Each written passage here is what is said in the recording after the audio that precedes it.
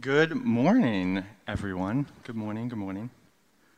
It is good to be with you this morning, Hope. It's always fun when we can gather together and worship and sit under God's word a little bit. I'm excited this morning to be able to continue our series, Faith in Action, where we are going through the book of James. I think this is an important book for the church, especially the church in America today, and that the book of James has a really relevant word to speak to the American church. Because as a whole and in general, I don't think we've been very good at living out our faith. And if we're honest about it, the culture, the world at large has noticed. According to research by the Barna Group, among people who are turned off by evangelical Christians, 61% of them said that evangelical Christians are hypocritical. About 36% of all U.S. adults, including Christian ones, all U.S. adults think that evangelical Christians are hypocritical. It's gotten to the point where a full 45% of atheists, agnostics, and religiously unaffiliated in America agree with the statement that Christianity is extremist. We worship a God whose greatest commandment is to love God and love others, and I think if we're honest, the world is noticing that we aren't always very good at it. And so I think James speaks a relevant, even if it is a really challenging word for us. And that's going to be true of our passage this morning. We're reading from James chapter 2, beginning with verse 14. If you have Bibles or your phones or whatever, feel free to read along with me. James 2, starting with verse 14. What good is it, my brothers and sisters, if you say you have faith but do not have works? Can faith save you? If a brother or sister is naked and lacks daily food, and one of you says to them, "Go in peace, keep warm, and eat your fill," and yet you do not supply their bodily needs, what is the good of that? So faith by itself, if it has no works, is dead. But someone will say, "You have faith, I have works. Show me your faith apart from your works, and I by my works will show you my faith." You believe that God is one, you do well. Even the demons believe and shudder. Do you want to be shown, you senseless person, that faith apart from works is barren? Was not our ancestor Abraham justified by works when he offered his son Isaac on the altar? You see that faith was active along with his works, and faith was brought to completion by the works. Thus the scripture was fulfilled that says Abraham believed God, and it was reckoned to him as righteousness, and he was called the friend of God.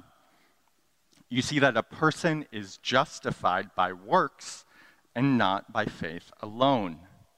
Likewise, was not Rahab the prostitute also justified by works when she welcomed the messengers and sent them out by another road? For just as the body without the spirit is dead, so faith without works is dead.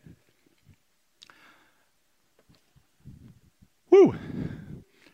This passage has been one that's been really challenging for Protestants. And I think it's challenging because the message of it is in many ways relatively clear. I think the sort of thesis of this section is well articulated in verse 17, where James says, "So faith by itself, if it has no works, is dead."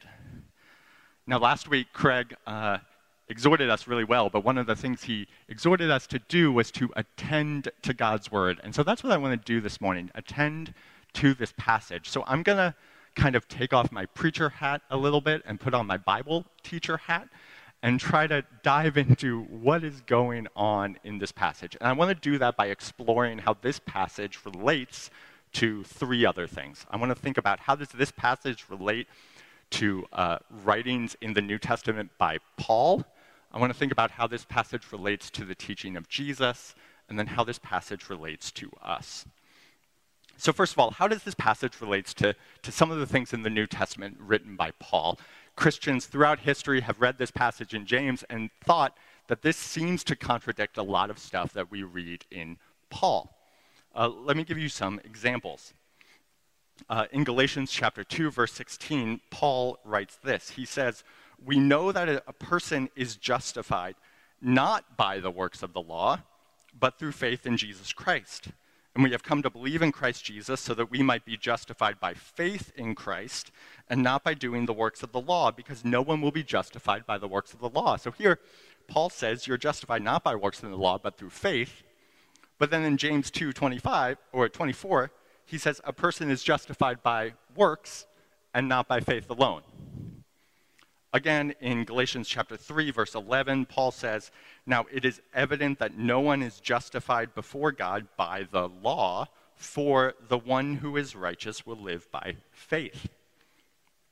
Galatians was the first letter that Paul wrote. He kind of expands these ideas and talks about them more in the book of Romans. In Romans chapter 3, verse 21, he says, "Now, apart from the law, the righteousness of God has been disclosed and is attested by the law and the prophets, the righteousness of God through faith in Jesus Christ for all who believe. For there is no distinction, since all have sinned and fall short of the glory of God. They are now justified by his grace as a gift through the redemption that is in Christ Jesus.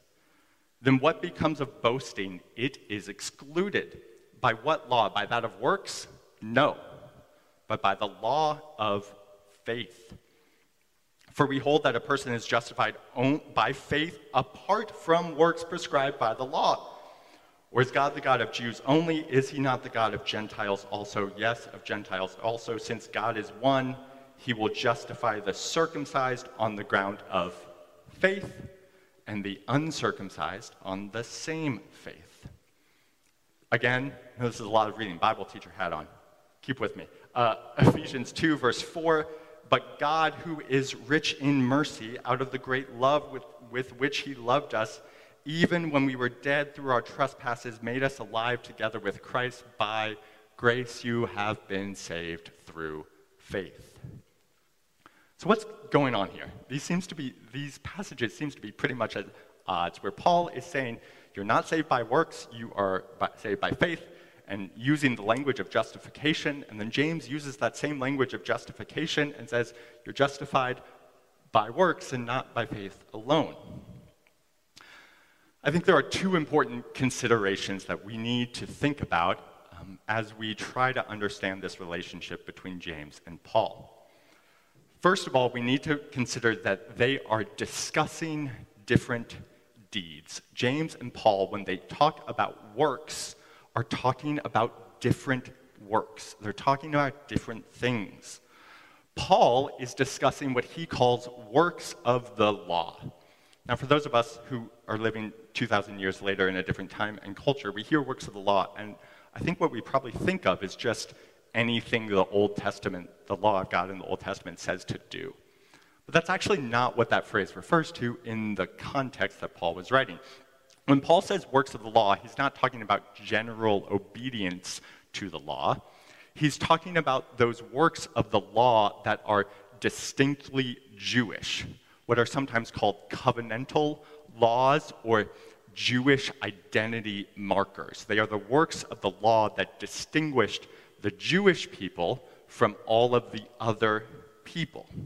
So when Paul says works of the law, he's really primarily talking about three different things. He's talking about circumcision, he's talking about eating kosher, and he's talking about the particular ways that the Jewish people observed the Sabbath.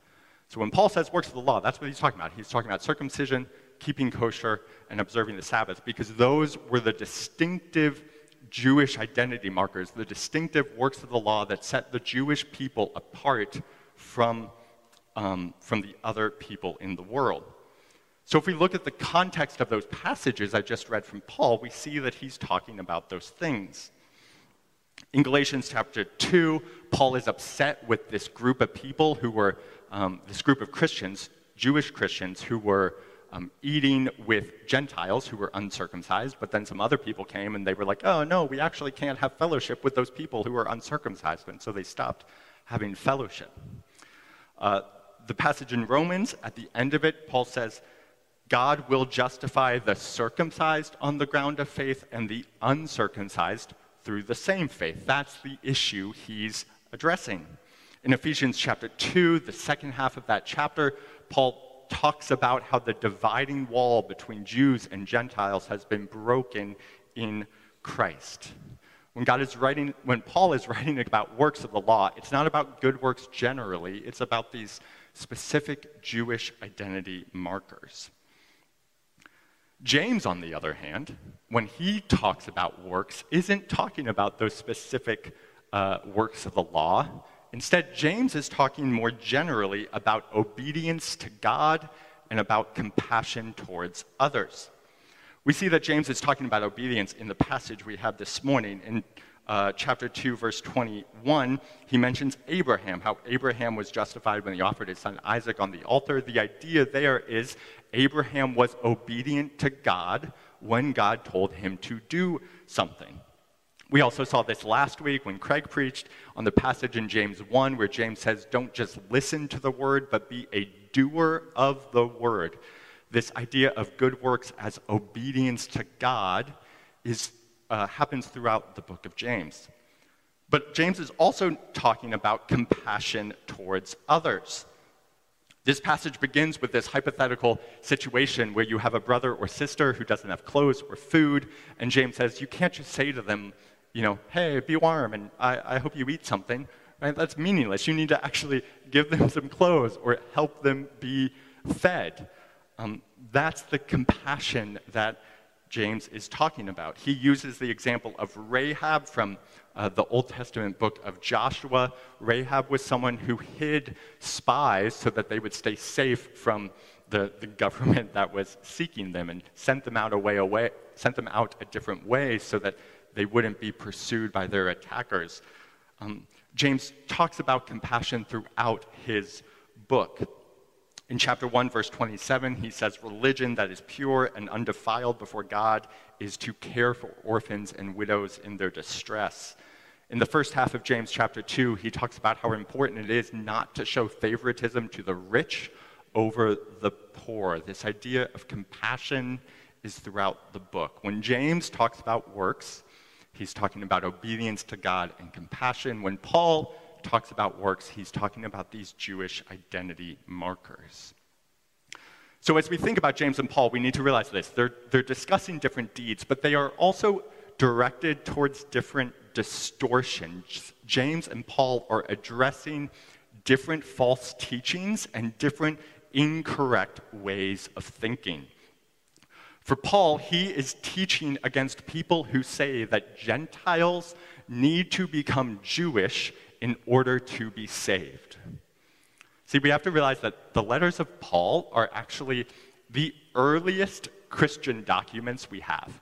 They were written in the first 20, 30 years after Jesus. And in that time, the church was really struggling with this issue of the relationship between Jews and Gentiles. You have Jesus, who's this Jewish Messiah, but yet we believe that he comes and brings salvation not just to the Jewish people, but to all people. And so there was this big question on if Gentiles needed to become Jewish in order to receive salvation from Jesus. And so Paul is writing about that, and he's saying, no, if you're a Gentile, you are saved through faith in Christ. You don't need to be circumcised. You don't need to eat kosher. You don't need to do the Jewish Sabbath observances. You are saved through faith. You don't need to go through Judaism. James, however, is teaching against a different false idea. And it's possible that James is teaching against people who have taken Paul's ideas too far. That's uncertain, but it's possible. James is teaching against this idea that Christians who have faith are exempt from doing anything else.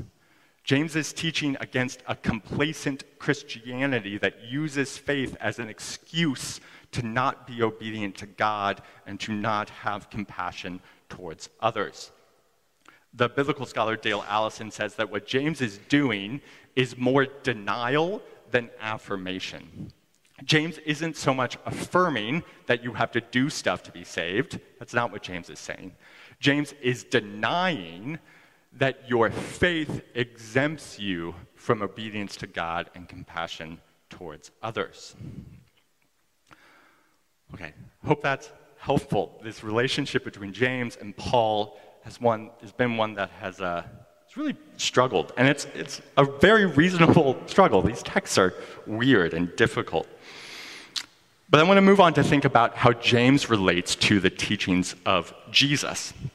And I want to do this because I think sometimes people read the book of James and think that James is the only one in the New Testament who talks this way. That James is the only one who, at least on the face of it, seems to give some sort of salvific importance to works. But throughout the book of James, there are tons of connections between what James teaches and what Jesus teaches. It seems like there's lots of places in James where he's referring to the teachings of Jesus. Just one quick example that's not related to anything we're talking about. But in James chapter 2, verse 5, James says, "Has not God chosen the poor in the world to be rich in faith and to be heirs of the kingdom?" In Matthew 5:3, Jesus says, "Blessed are the poor in spirit, for theirs is the kingdom of heaven." Both of those passages talk about how the poor will inherit the kingdom. James referring to the teachings of Jesus.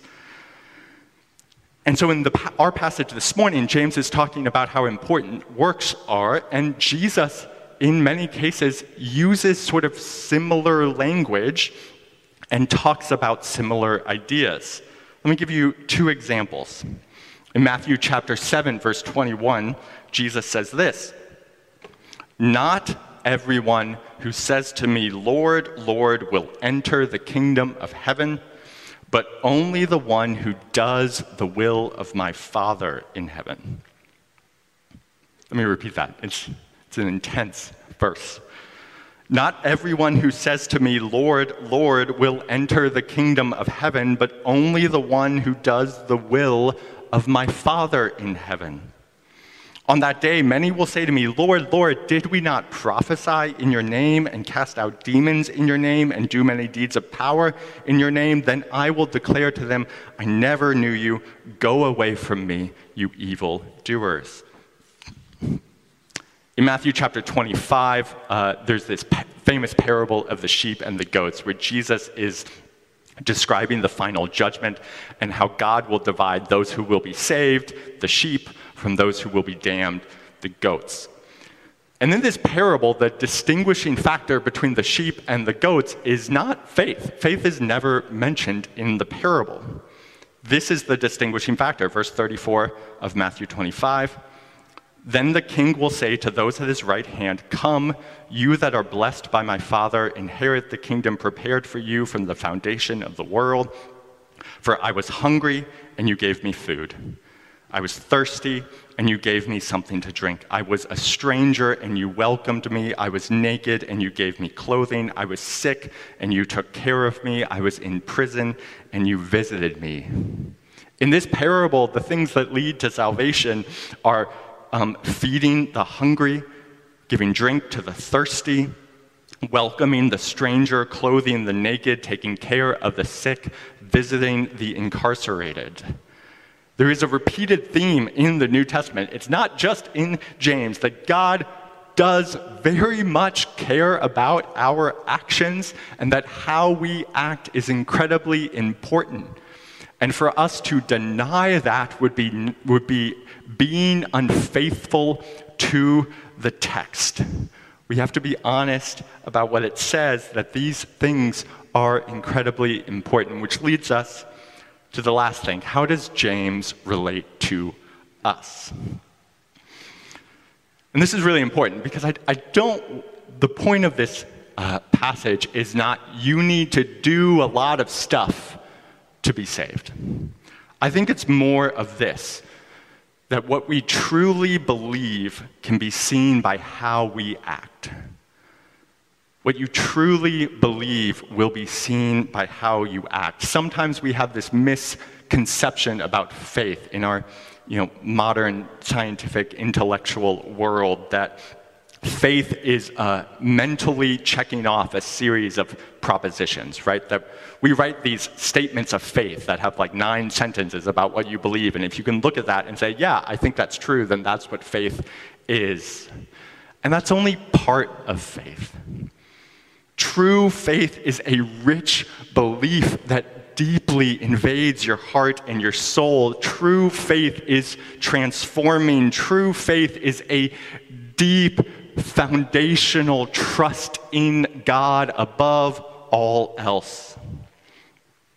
The modern philosophical theologian John Hick has said this, that recent investigations between the nature of belief have emphasized that there is a close connection between believing something to be the case and acting appropriately to something being the case. To be in a state of believing something is primarily to have a set of tendencies and liabilities and dispositions to act in ways appropriate to the truth of that thing. For a person to say that they believe X, it's not really conclusive. For they may find out in a moment of truth, when for the first time circumstances require them to act on that truth, that they don't really, in fact, believe that thing. Our actions alone reveal infallibly what we believe. Our actions alone reveal infallibly what we believe. Brothers and sisters, do our actions reveal that we believe in Jesus? What do your actions reveal about what you truly believe? Now, I want to counter a sort of false understanding, I think, of what this passage says. I don't want you to leave this morning feeling a burden and a requirement to do a bunch more good works. Jesus says that my yoke is easy and my burden is light. The point of this passage is not that we are burdened to do a lot more good works. The point of this passage is that in Christ we are empowered to do good works. We are empowered, we are not burdened. The message isn't you need to do all of these things to be saved. We are already saved. Christ has already done the work. Our salvation is not accomplished when we do something. Our salvation was accomplished 2,000 years ago when Christ lived and died and rose again. And when that happened, in Jesus' death and resurrection, he defeated evil, he defeated death, he defeated sin. And he defeated them in a cosmic sense, but he also defeated them in you, and he defeated them in me. And I believe that this isn't just rhetoric, but this is a true, deep, mysterious reality, that when we believe in Christ, we are joined with him in his death and resurrection, so that you are actually set free from fear and evil and death and sin. You have been transformed by Christ. It's not just you need to work harder to do it. Jesus did it. And there's a mysterious reality in our souls working. God is changing us. So we no longer have to continue in the ways of fear and death and sin. You have been set free from slavery to sin, and you don't have to live in it any longer, but Christ himself lives in you and empowers you and strengthens you to live a life of obedience to God and compassion towards others. This is a really important shift in attitude. I don't want you to leave here thinking, oh my gosh, I need to do more to be saved. I want you to leave here thinking that Christ has set me free from sin. Christ is in me, empowering me to live a life of obedience to God and compassion to others. Friends, the work that God has done in us is truly incredible. And I think we often underestimate it. I think we often live with an attitude of defeat where we are bound to continue in ways that are wrong or sinful, in ways that are unjust or evil. But Christ has conquered it. And Christ is in you always, empowering you to live a life for him. Let's pray. Heavenly Father, we are so thankful this morning for your mysterious, your rich, overwhelming, generous grace towards us. We thank you that you are a God who isn't distant, but you are a God who came among us, that you lived and died and rose again. That in your work you have defeated evil, you have defeated sin, that you have united us to yourself.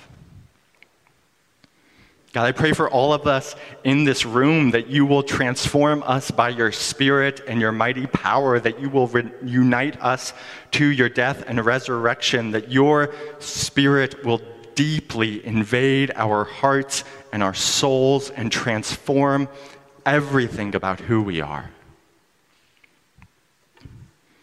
God, may you make us people who are characterized by obedience to you and by compassion towards others.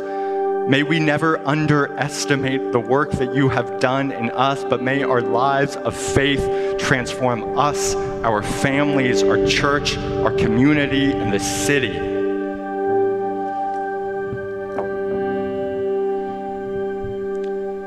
God, give us faith to trust that you are good and that you are great, that your love never fails, that you are with us always.